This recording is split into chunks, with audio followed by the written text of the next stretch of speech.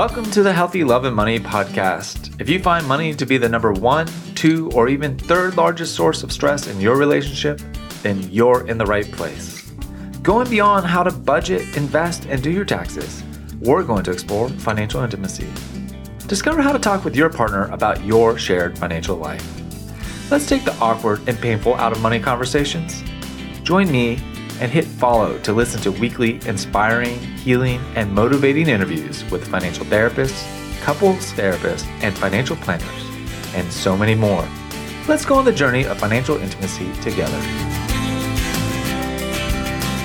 Hi, everyone, and welcome to another episode of the Healthy Love and Money podcast. Today, it's my distinct honor to welcome Kara Stoltenberg to the show today. She is an author, spiritual mentor, and life coach, and she has a powerful story to share with us today about life transformation, not only her own, but the work that she's been doing with others.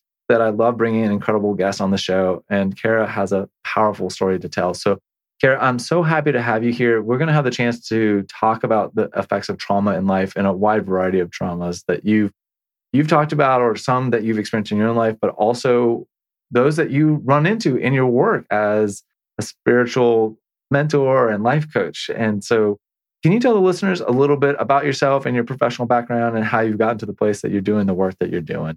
Absolutely. Thank you, Ed. I'm so excited to be here with you and just glad to make this connection. I've been binge listening to your podcast since I learned about it. And I just have to say, it's wonderful. I've learned so much. I've started following several people that you've interviewed.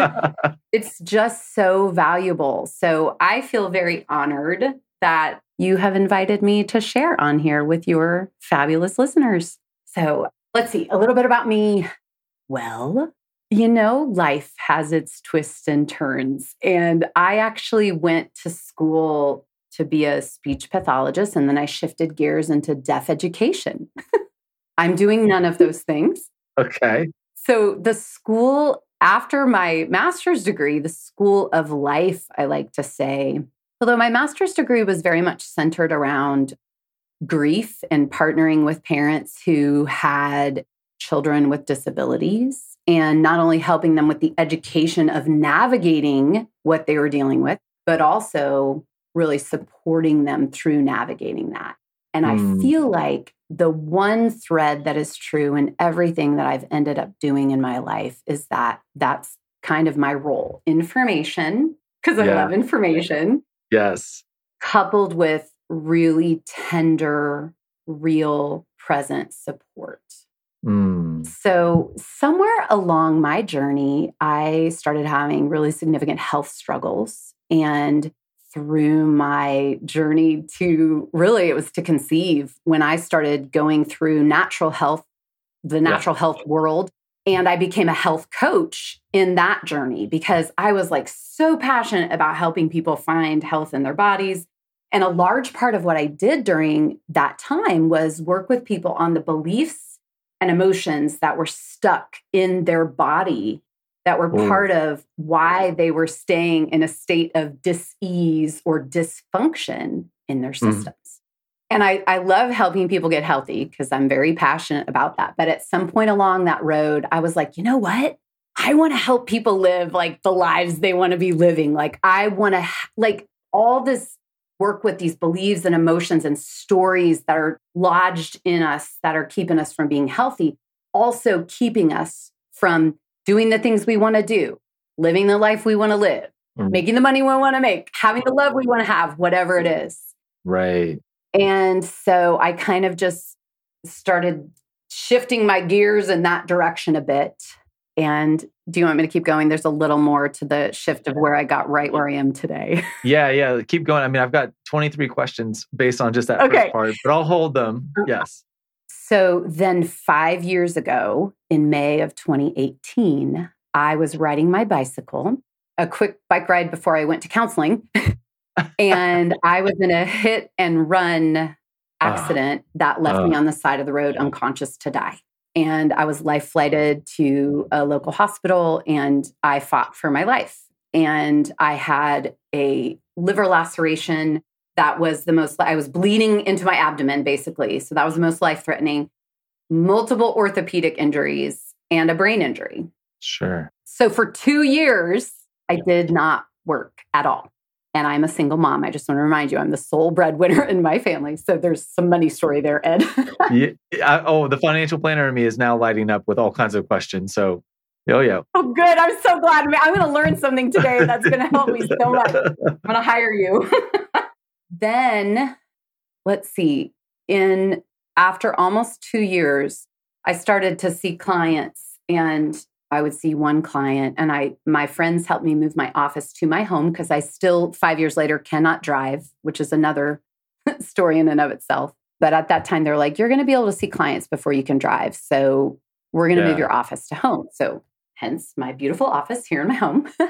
Right. And I would see one client, and then I'd be in bed for days because of how exhausting it was to my sensory system and my brain. And I was, of course, committed to holding space at such a high level. And I was not going to, I used to be able to see clients on the hour, like I would give myself 15 or 30 minutes. I could see 7 clients in one day. Yeah. Yeah. And, now it was like 2 a week was my max. And that went on for quite a while. And then, of course, our lovely 2020 event that rocked the world. And that caused me, at the time, I was still using some computer programming to look at like the energy of emotions that were part of what was in the physical body. Okay. And so at that time, I was like, okay, I have to go 100% on the phone. And this was actually really wonderful for me because it gave my brain reprieve from all the work of taking in everything. Yeah. And I could just focus on my conversation and be present with the person. So I was able to increase to like 4 to 6 people a week. So I've maintained doing my work on the phone to this day at this point. Yeah. And there's this steady and slow healing process. Right. And that's just all part of my journey. But I guess it was in 2014 when I started.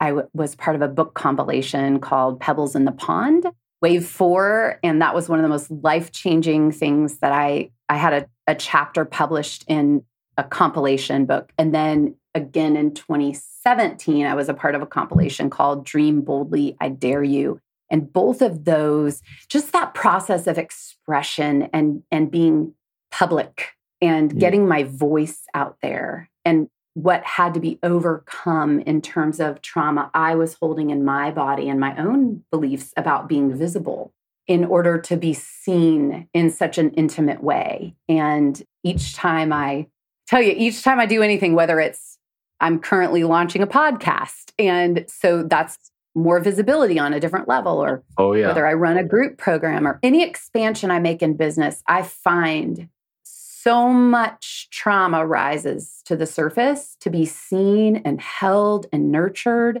And that's one of my most passionate things with people, like creating a space where as they're bringing their gifts and their awesomeness into the world, I like to be a landing place where they can be held and work through that trauma that's coming up. Because I just think, oh my gosh, we cannot let trauma hold us back from what we're here for and the amazing things we have to bring.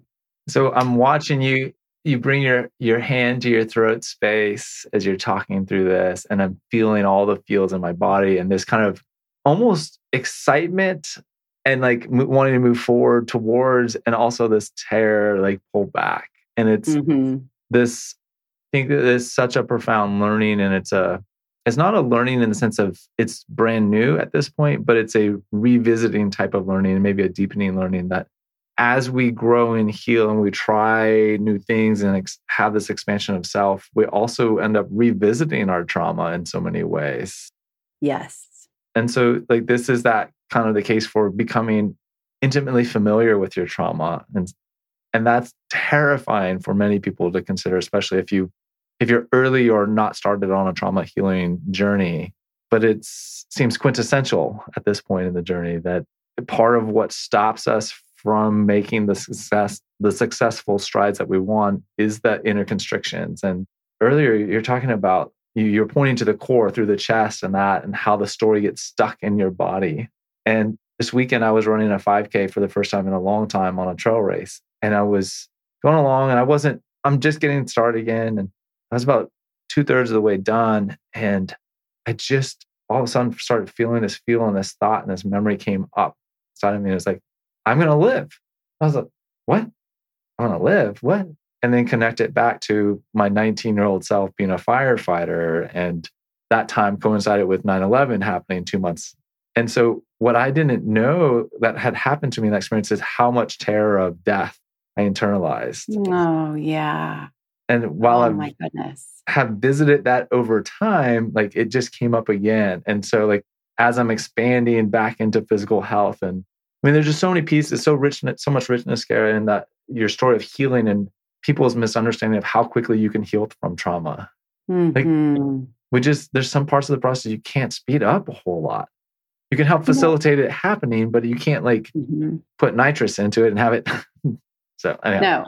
And I think one of the things that I think there's a misconception of a period at the end of the sentence. And one of the things that I like to talk about is I have come to accept there's not a period at the end of the sentence. It's not healing, period. I see you. I'm like, whoa, okay, let's talk about it. I'm loving that. It's a lifetime of, I have some really significant trauma that was so violent and violating from my childhood and it was terrifying. And my brain completely repressed it from the age of 8 until the age of 38. And when I remembered it through EMDR in therapy. Yes. And it took years of developing a safe space and doing EMDR with a counselor for my brain to feel safe, bringing it forward. Yes, right. And then as EMDR is this amazing and magical thing that is a gift to our brains, our brains remember everything like a movie. I mean, like a movie, this repressed memory comes forward. And I guess in that, when I first remembered it, I am very determined. And I thought, I will exonerate this from my body in every way. I will do every healing thing. I mean, I worked on energy. I worked on physicality. I worked on emotion. I worked on the mental piece. I worked on every piece. I worked on the connective piece. I did the spiritual angle. I did the spiritual. I did all of it. Right. And I mean, I'm so glad I did all the things. But at some point, I remember just feeling like, do I ever get to the end of this? Is there ever an end? And then at some point, I came to the piece of no. And I can tell people just no, I don't believe we get to an end. This is an experience that happened to my body. Right. This is an experience that it flavors my life. Yes. I can live healthfully and abundantly in spite of this experience or these experiences. Right. But it's always going to be part of me. You can't surgically remove it. No. And my life would be completely 180 different. There's a million things in my life that would be different if it hadn't happened. Well, so much of us meeting, I'm remembering your stories and the trauma and dissociation. And the book, Every Memory Deserves Respect. Have you heard of this one? Ooh, no. So I will now. I just interviewed the author, Michael. I can't remember his last name, but I was listening to him on another podcast called Therapist Uncensored. And he was on there talking about his new book. And he is a recipient of EMDR and co-wrote with the psychologist that provides it. But what he talks about is his 20-year journey in counseling where trauma was never talked about, was never named, was never questioned. And that I know is so common that like mental health professionals don't conceptualize through a trauma lens. I don't quite understand how they can't or why they don't. But EMDR is very clearly a trauma-focused protocol. And my experience with EMDR brought up dissociated childhood sexual abuse from probably about the age of 4 or 5. And it absolutely rocked my world. And it was years in the making to get to, like you said, the safe enough place And for me, enough intellectual understanding to allow myself to open up those doors. Because I was like, what the hell is this EMDR crap? Now, mind you, I'm a licensed therapist at this point, and I'm totally mistrustful of this thing called EMDR. And so, for anybody that's like mistrustful or concerned about therapeutic practices, totally feel you. And Carrie, you talk about it's such a radical experience to have these dissociated memories come flooding back. But when they come flooding back, it's no false memory. Mm-hmm. No way you could make it up. I mean, that the kind of things that come back, it's just like you couldn't make it up.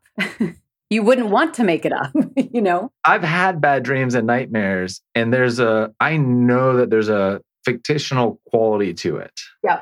But what came up and was experienced and has continued to unravel for me through EMDR and the felt somatic memories is unmistakable violation. Yeah.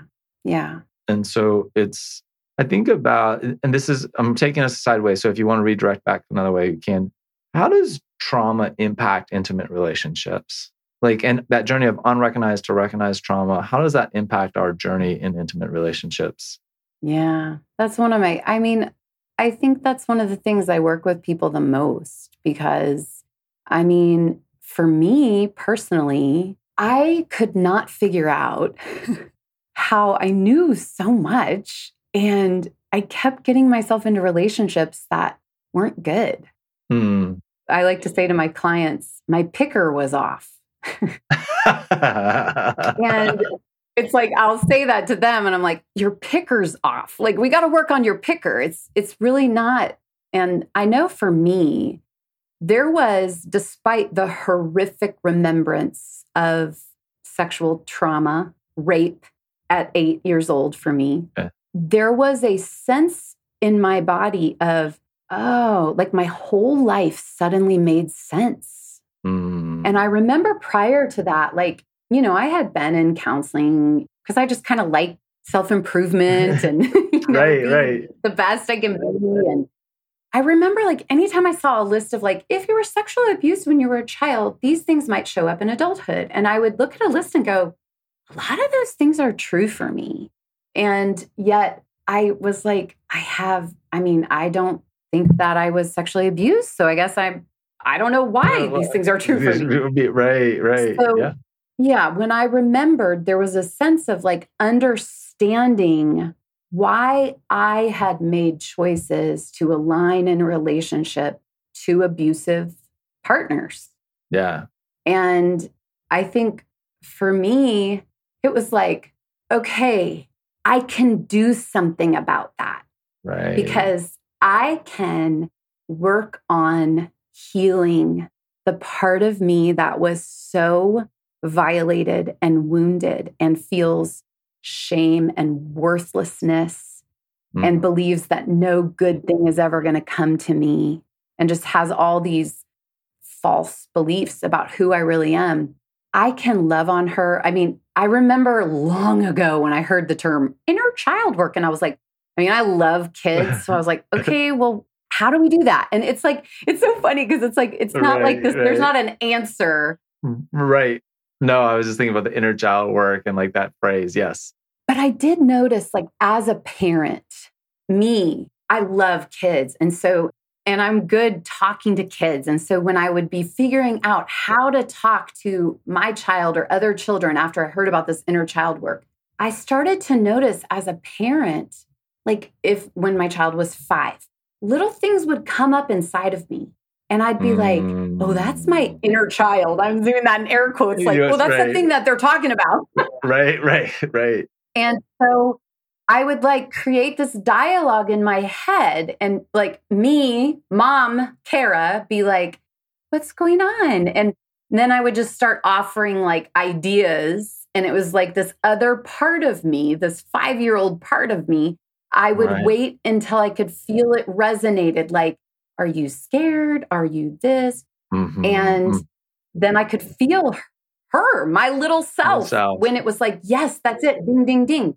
And I started to do this dialoguing with my little girl. And that's one of the most I think, precious things that I do with my clients to this day is lead them into that dialoguing with different parts of their little, like, are you 5? Are you 8? And then our teenage selves, like how those different parts play into any given moment in time. And if there's a wounded part that hijacks the situation. Oh, yeah. So circling back to your actual question, I think trauma, unresolved, hijacks our intimate relationships, whether that's in, like for me, it hijacked my choosing of someone, because if I believe I'm not worthy, I'm going to choose someone who treats me poorly. Right. Who I can't have conversation with, who I'm being gaslighted by, who is not a partner in life. And would you say that those individuals likely have their own unresolved trauma that in some way kind of, I hate to use the word perfectly, matches your trauma? Like, yeah, you're interlocking your fingers. I talk about it like puzzle pieces. Yes. So your family system, like the beliefs you have from your family system, the role you played, and also your trauma, it has a shape. And so if you have unresolved trauma, your shape is one shape, and it's going to fit with someone who you don't actually fit with, but your trauma fits with them. And would I say those people have unresolved trauma? Sure. I want to stop you right there. You said something that's so critical. I think it's a point not to be missed. It's your trauma matches with their trauma. It's not you, right? And I want to highlight that because we are not our trauma. And that's a big kind of psychological journey to take as a part of this total journey, right? Is not becoming over-identified with our trauma, which I know I became completely identified with my childhood sexual abuse for a couple of years. Like that's all I saw myself as, is now I've got this reality and this is who I am. Yeah. I mean, that's been a huge part of my messaging forever. We are not our circumstances. You are not your trauma. But I also think that when you really enter healing massive childhood trauma of any kind, and of course, I can also speak to sexual abuse, it is consuming. It is consuming for a while. And maybe necessarily so. This is kind of that challenge. Like I was talking with someone recently and they were saying, well, my husband didn't like therapy because he didn't want to be the victim. He didn't want to see himself in his victimhood. And I just thought, I was like, wow, I feel that, I hear that, I know that so well because I've been in that space. And then I had this like sense of like, we have to lead you into your victimhood and then back out the other side. And I think that's what you're getting at, Kara, is right, is like being open to the fact that, yeah, we all have been victims of something or multiple somethings. And if we live in denial of that, we can't address it. But I think, I tell you, I've been trying to express this in so many places. So I'm going to say this to you and see if this resonates for you. Actually, lately, I've been feeling a bit of like a conflict within myself anytime I hear people talk about victim mentality. And I've been like, okay, why am I feeling like kind of angry about it? Like, would you stop using that term? You know what? I was a victim. I was 8 years old. I was absolutely helpless. I was I was a victim. And do you know what my mentality was? Yes. My mentality was survive. My mentality was zip up what happened to me and walk into my house and have dinner with my family so that I would live. Because with a knife to my neck, I was told, if you tell anyone, you'll die. And I'm thinking, well, that's one heck of a mentality. And I'm pretty proud of how I got through that. So is the victim mentality the right term here for this thing that we all don't want to be? Because I think this idea of victim mentality brings shame to actual victims stepping into situations in which they were victims in order to do the healing. What do you think, Ed? I'm very passionate about this, obviously. It's a lot. I've been thinking about it so much. This is, I'll say it and then explain it. Is like, I just want to collapse. And honestly, there's a part of me, and there's tears coming up. It's just, like I want to collapse into your arms. And it's not the 41-year-old male. It's the little boy who's hearing this. It's the teenage boy. It's the early 20-something-year-old who has struggled through, because the trauma plays on the innocence and robs the innocence of the child. Yes. And it's part of the travesty, right? Is we all start so innocent in the world without the ability to have perspective, without the ability to create safety. And so, yes, I'm deeply feeling this. I think maybe one of the signals that I've learned, and it's on the continuum of adapting behaviors, it's not particularly destructive, but it's one of my go-to that are Diet Coke and a cookie. I don't know where I fully picked that up, but that I start this conversation triggers me into starting to ruminate. I want a Diet Coke and a cookie, and I know where I want it from. And I might honestly just be going there right after this interview to get one. And it's okay. But I think because this topic for listeners, as you're listening, if you're being provoked or triggered and hearing Kara and I talk, it's pay attention. It's okay. This, I think something I was thinking about today is what is true. And the truth is we have been victimized, and there's a place for rightfully being able to put a stake in the ground and say, no, God damn it, I was hurt. It was inappropriate, and they had no right to do this to me. And that's right. To say you can't claim that is part of the vicarious traumatization or extension of the traumatizing effect. And I think because we use terms like play the victim and victim mentality, anyone who's actually been a victim, I can't say anyone. You can never generalize like that. Right. Many people who are truly on a healing journey from true victimhood are so repulsed at the thought of being thought of as a victim. In the way we talk about victim mentality and playing the victim, it's like, I wasn't playing. Grown men who were much stronger than me were forcing me into a situation in which I had no power. My body went into freeze to survive. It's brave that I took every step out of there.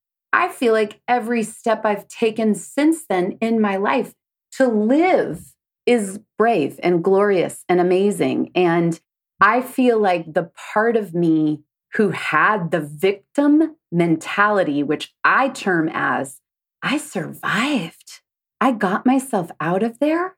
I kept getting A's in school, and I don't care what grade you got in school after that. That has nothing to do with anything. That was part of my story. You know what I mean? I kept showing up with friends.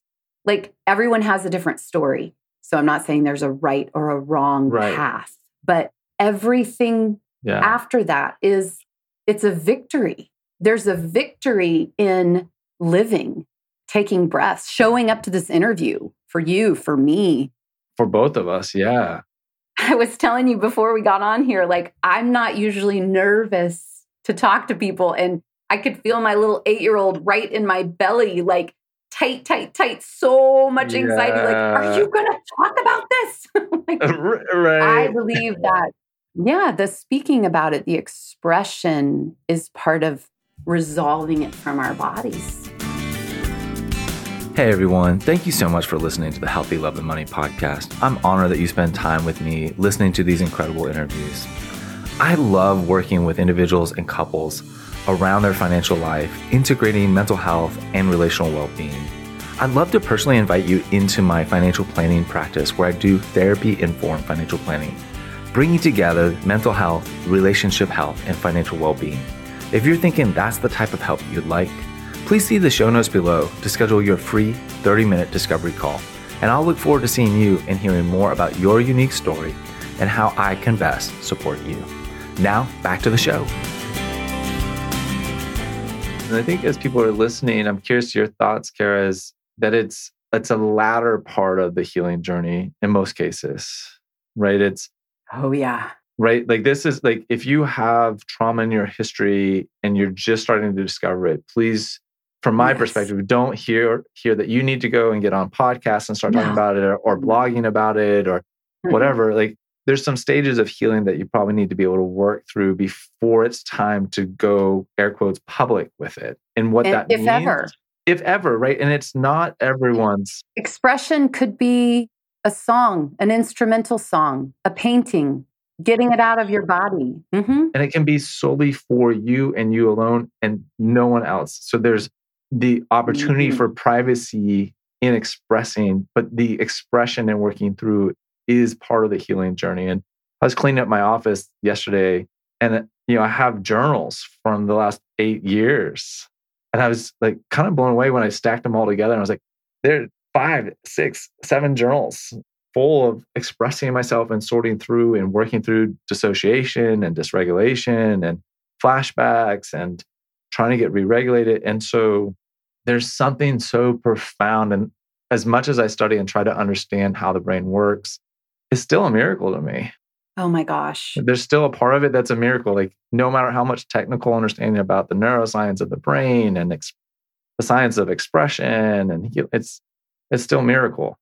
It is. And I want to piggyback on what you were saying. Like for me, the journey since remembering has been just a little over 8 years. And that the slow expression of telling my family members and having their knowing be part of my journey.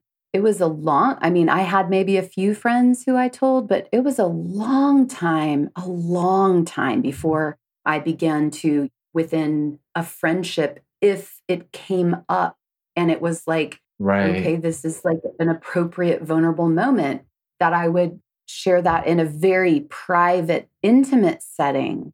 I think one of the reasons for me in who I am in the world and who I'm called to be and how I'm built, I know that sharing this story is important, because I know for me, even as I shared the story, people don't always know how to receive it. I had great conversations with a friend of mine who, as I've talked to her about, it's this awkward thing. Like it's part of every day. And yet it's not something that she had a friend whose husband passed away a few years ago. And 100% of the time, every single time she talks to that friend, she says, "How are you doing?" in regards to being a widow. Yeah, right. How are the girls? And she's like, "I think about this every time I talk to you, but I never say anything," because it's like we've kind of parsed out. With my sister, I've had a lot of conversations too, like how it's this slow stepping toward letting this reality that I live with every day. I don't need to talk about this every day. I don't want to talk about this every day. Every day, right. Right. But when it's relevant and when it's present, it would be so nice for people who hold that trauma not to have to hold it to protect the other person, but to have the safety of bringing this piece into the relationship. And this goes back to your question on how does trauma affect intimacy? Because obviously there's a component of self-healing. Like we have to be responsible for our own healing, and only I can be responsible for my healing, but also within, especially trauma as it relates to intimacy. If trauma has happened within the violation of our person, I also believe that healthy connections are one of the necessary pathways to true healing. Which I think brings us full circle to that. The fun phrase that you use is your picker is off, right? Part of healing our picker and part of the healing journey is going back and learning how to trust in relationship again. And that's a hard and arduous journey. It's a process. It's taking steps. And I think, what was striking me is just that on our own healing journey, we learn about who can handle our story, how much they can handle of our story, where and when we can share it. And I've certainly had my missteps in sharing and oversharing. And probably like the harder thing is I've had my missteps in not sharing, because when you don't share, you don't know whether it's okay to share. And so there's that side of it too, where there's taking risks to share really vulnerable parts of your story with folks. And that's the delicate dance. And I think it is, as much as we could write out a rule book of working through your trauma, there's still having to get out there and learn the dance and be on the dance floor and trying. And I think that's part of why it's important to me to talk about it, because not only to inspire that people who have been through traumatic childhood experiences are willing to possibly take a step into the dance, but also people who are willing to step in the dance with them, whether that's a spouse or a sister or whoever.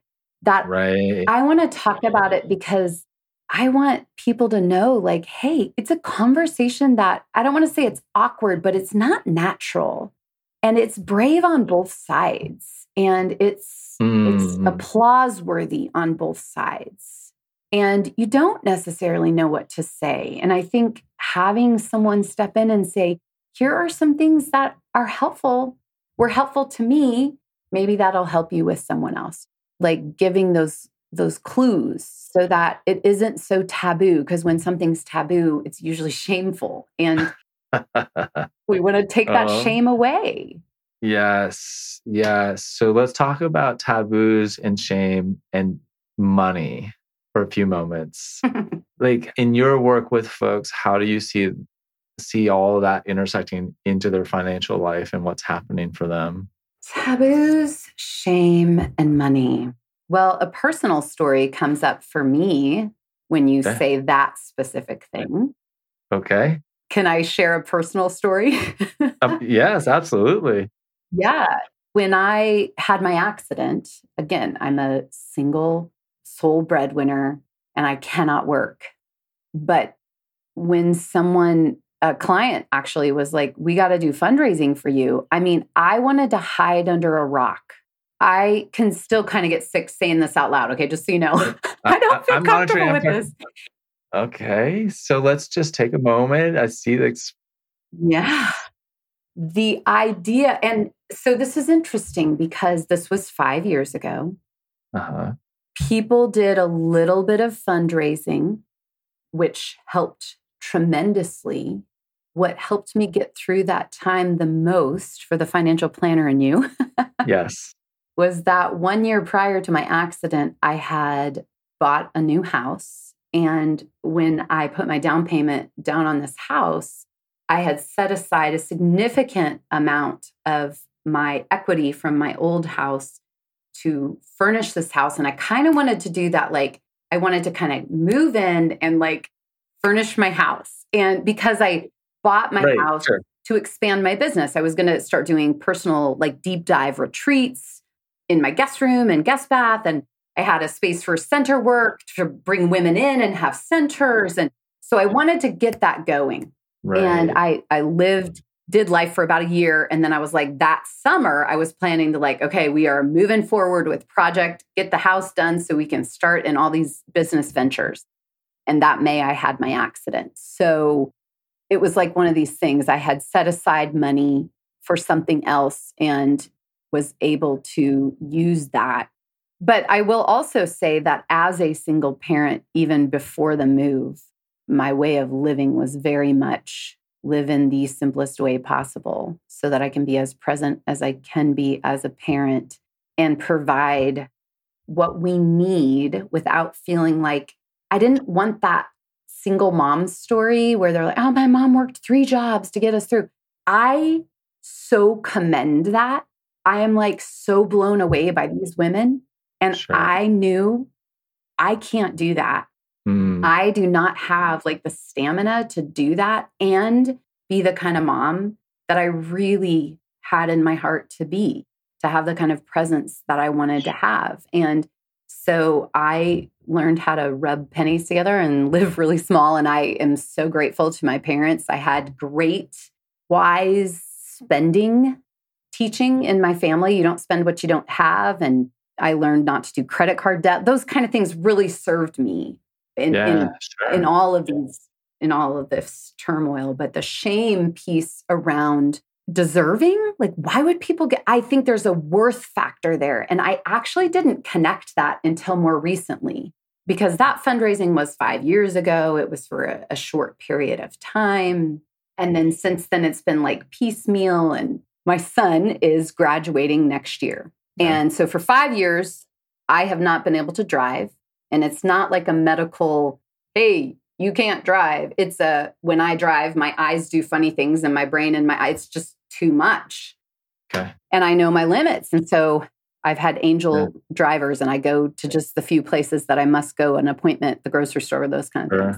For several years, I couldn't walk into a grocery store, just to be clear. Like the visual stimulation was too much, and I would be falling over. Like my brain injury would not allow it. So about a year ago, my son rode in a Tesla, and he comes home and he's like, "Mom, this is the answer. Have you ever ridden in a Tesla? A self-driving one?" I have. Yes. It's pretty darn cool. I mean, and I'm in that Zennial generation, right? So I'm not total X, but I have enough X in me that I'm like, a car can't drive you. I'm a little skeptical. Right. So I don't know. It was probably around, late fall last year. We have some friends who have a self-driving Tesla, and they came over and let me try driving it. And it was, we got out, it was dark, it was raining. So the self-driving piece doesn't work totally. And so you have to do turns and lane shifts. But I mean, partnering with that car, I drove for 45 minutes in the rain, in the dark, on the interstate, downtown in my little suburb town. And it was like, oh my gosh, it is the answer. So my son is determined that before he graduates, his mission is to fundraise to get me a Tesla so that I am not stuck here without a driver in the house. And Ed, that kid who's amazing, launched a fundraiser and in 10 days raised about $10,000. Wow. And I mean, he's calling the local Tesla people, blah, blah, blah. Going back to shame, here it comes again. Yes. I have to stay out of it because he does not have the shame around money that I do. He doesn't have the limitations around receiving because I have somehow raised him not to. He understands that it's a need. It's magical to watch it, but I'm just like, I'm out of this. And yet it's caused me to go into a different layer of understanding what are these feelings for me. And I think because I've been always am doing an understanding of how does trauma play into that, it just dawned on me in a belief format that there's a piece of me that believes in that trauma sector. Yeah. That I'm not worth receiving that. I'm not worth receiving the support. I don't deserve the support. And then going back to my strongest trauma memory, I got to do it on my own. I got to figure this out. Nobody can know I'm not okay or I'm going to die. So realizing that was winding in there for me, just going, okay, everyone deserves support. This is uncomfortable to me. You know, I also grew up as a farmer's daughter. You work hard for everything you have. Kara, would you be open to trying just a little experiment while we're here live on the podcast? Oh my gosh, yes. Are you going to help me clear this up? Well, we'll see. Move it a little bit. So let's just take a moment, deep breath. And with everything that you've just shared in mind, this idea of the parts, bringing the fullness of your healing self, adult Kara, with all the perspective. If you can close your eyes and gently go into that segmented trauma piece and just let it know what it needs to know. Ask the questions that need to ask. And if you need to use your hands to touch into your body to feel it, feel welcome to do that. So we just see you coming to your neck and your chest. And just allow the fullness of your healing journey to transcend and permeate through this shame and allow it to metabolize so that you can be in a place of receiving as your son is acting on your behalf in a beautiful way. And just notice what's happening in your body. Tears are a gift of acknowledgement, of feeling seen, of feeling cared for.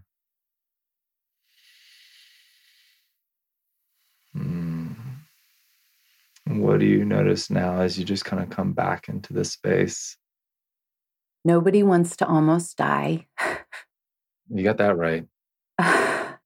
But in almost dying 5 years ago, and in the healing since then, it has just created this space for me to really give space for the little girl who almost died when I was 8, who never got space because nobody knew and nobody could take care of her.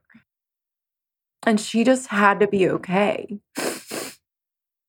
And I really had no idea. I was functioning under that belief that I had to be okay or I would die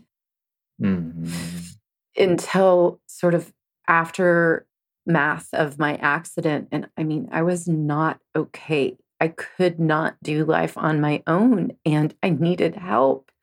And so I had to push against that feeling that if I'm not okay, I'm going to die. And, like the help went beyond the round of casseroles on the meal train. Oh, yeah. Uh-huh. 5 years later, like in 2 days, I have an appointment and I don't have a ride. So, I'm like reaching out. That's just part of life. And so learning to receive and realizing it's okay to have needs and healthy to have people in your life looking out for you. But I'm just realizing, like I said, in this moment, I'm realizing sort of an expansion of what the work around my son doing this fundraising and having this mission. When you said the words on your behalf, I think it felt really humbling to me that my own child is acting on behalf of him. And he's almost an adult. I mean, he's a few months away from being an adult, and that he could act on my behalf within these needs. Like, that is healing. Thank you for bringing that full circle for me, because it literally just tied in the work that I've been looking at around how hard it is to be okay with help, but for someone to act on my behalf. That's really healing to a very young part of me, who, no doubt, if someone had known what I was going through, would have acted. Perhaps my dad would be in jail having acted on my behalf. Like, let's just be clear. If anyone had known as a dad, you can imagine, like, I don't even know what my parents would have done, but they would have acted on my behalf. I know they would have, but they didn't know, because little me believed I had to keep that to myself and I had to do a darn good job of it. And let's circle back around to the question of, how does trauma affect intimacy? Ed, if you always have to be okay, how intimate can you really be? I mean, I'm really good at showing up and taking care of people, but if I'm always okay, I'm also, back to the puzzle piece, going to draw someone in who isn't going to take care of me because I don't need any taking care of. Which is the bind of the helper most often. Yeah. Right? Folks like yourself and I who have learned to be okay so that while other people are not okay. And part of our healing journey, right, is learning to rebalance that interactional pattern and being cared for. And be vulnerable with, here's what I need to be okay.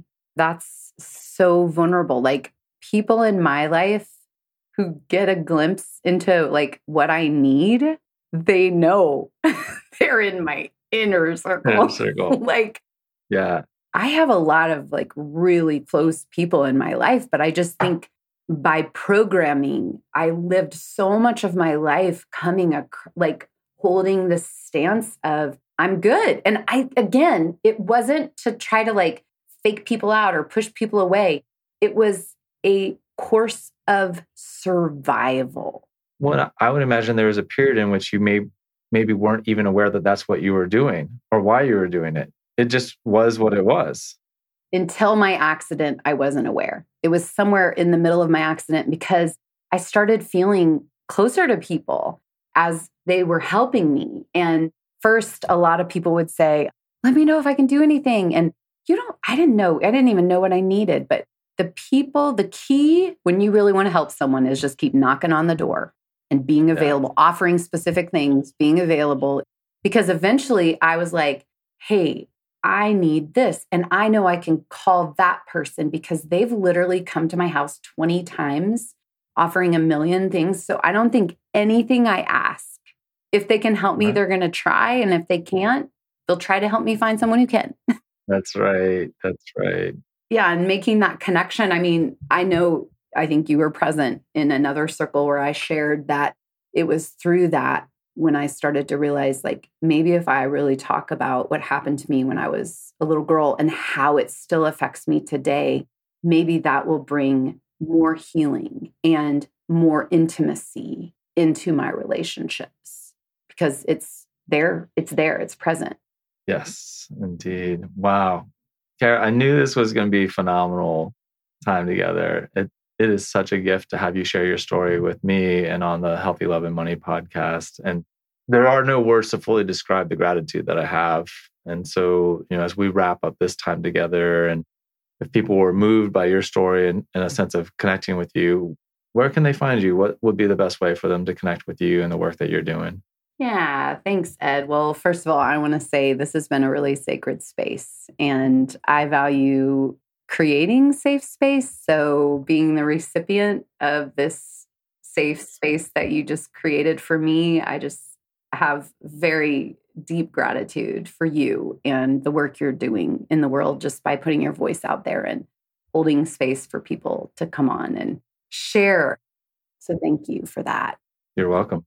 Let's see. My website is my name, karastoltenberg.com. That's KARASTOLTENBERG.com. And I'm on Instagram at Kara Stoltenberg. I'm also on Facebook if people are more prone to that. I was on Facebook before I was on Instagram, so I got to keep them both going. Right. And then I'm actually, like I told you, I'm working on launching my own podcast, actually, and starting interviews for that in a couple of days, actually, in May. So I don't know when this will go live, but hopefully launching that somewhere around July or August this year in 2023. And so people can tune into that. The working title for my podcast is Stepping In with Kara. So I love that. Well, please let me know. We'll make sure to have a link to it in the show notes so that people, whenever they listen to this, they can go and find your podcast as it goes live and connect with your work in the world. And I think the invitation from both of us is let your voice be heard in the way it needs to be heard. Yeah. And I want to circle back around for us to close on that.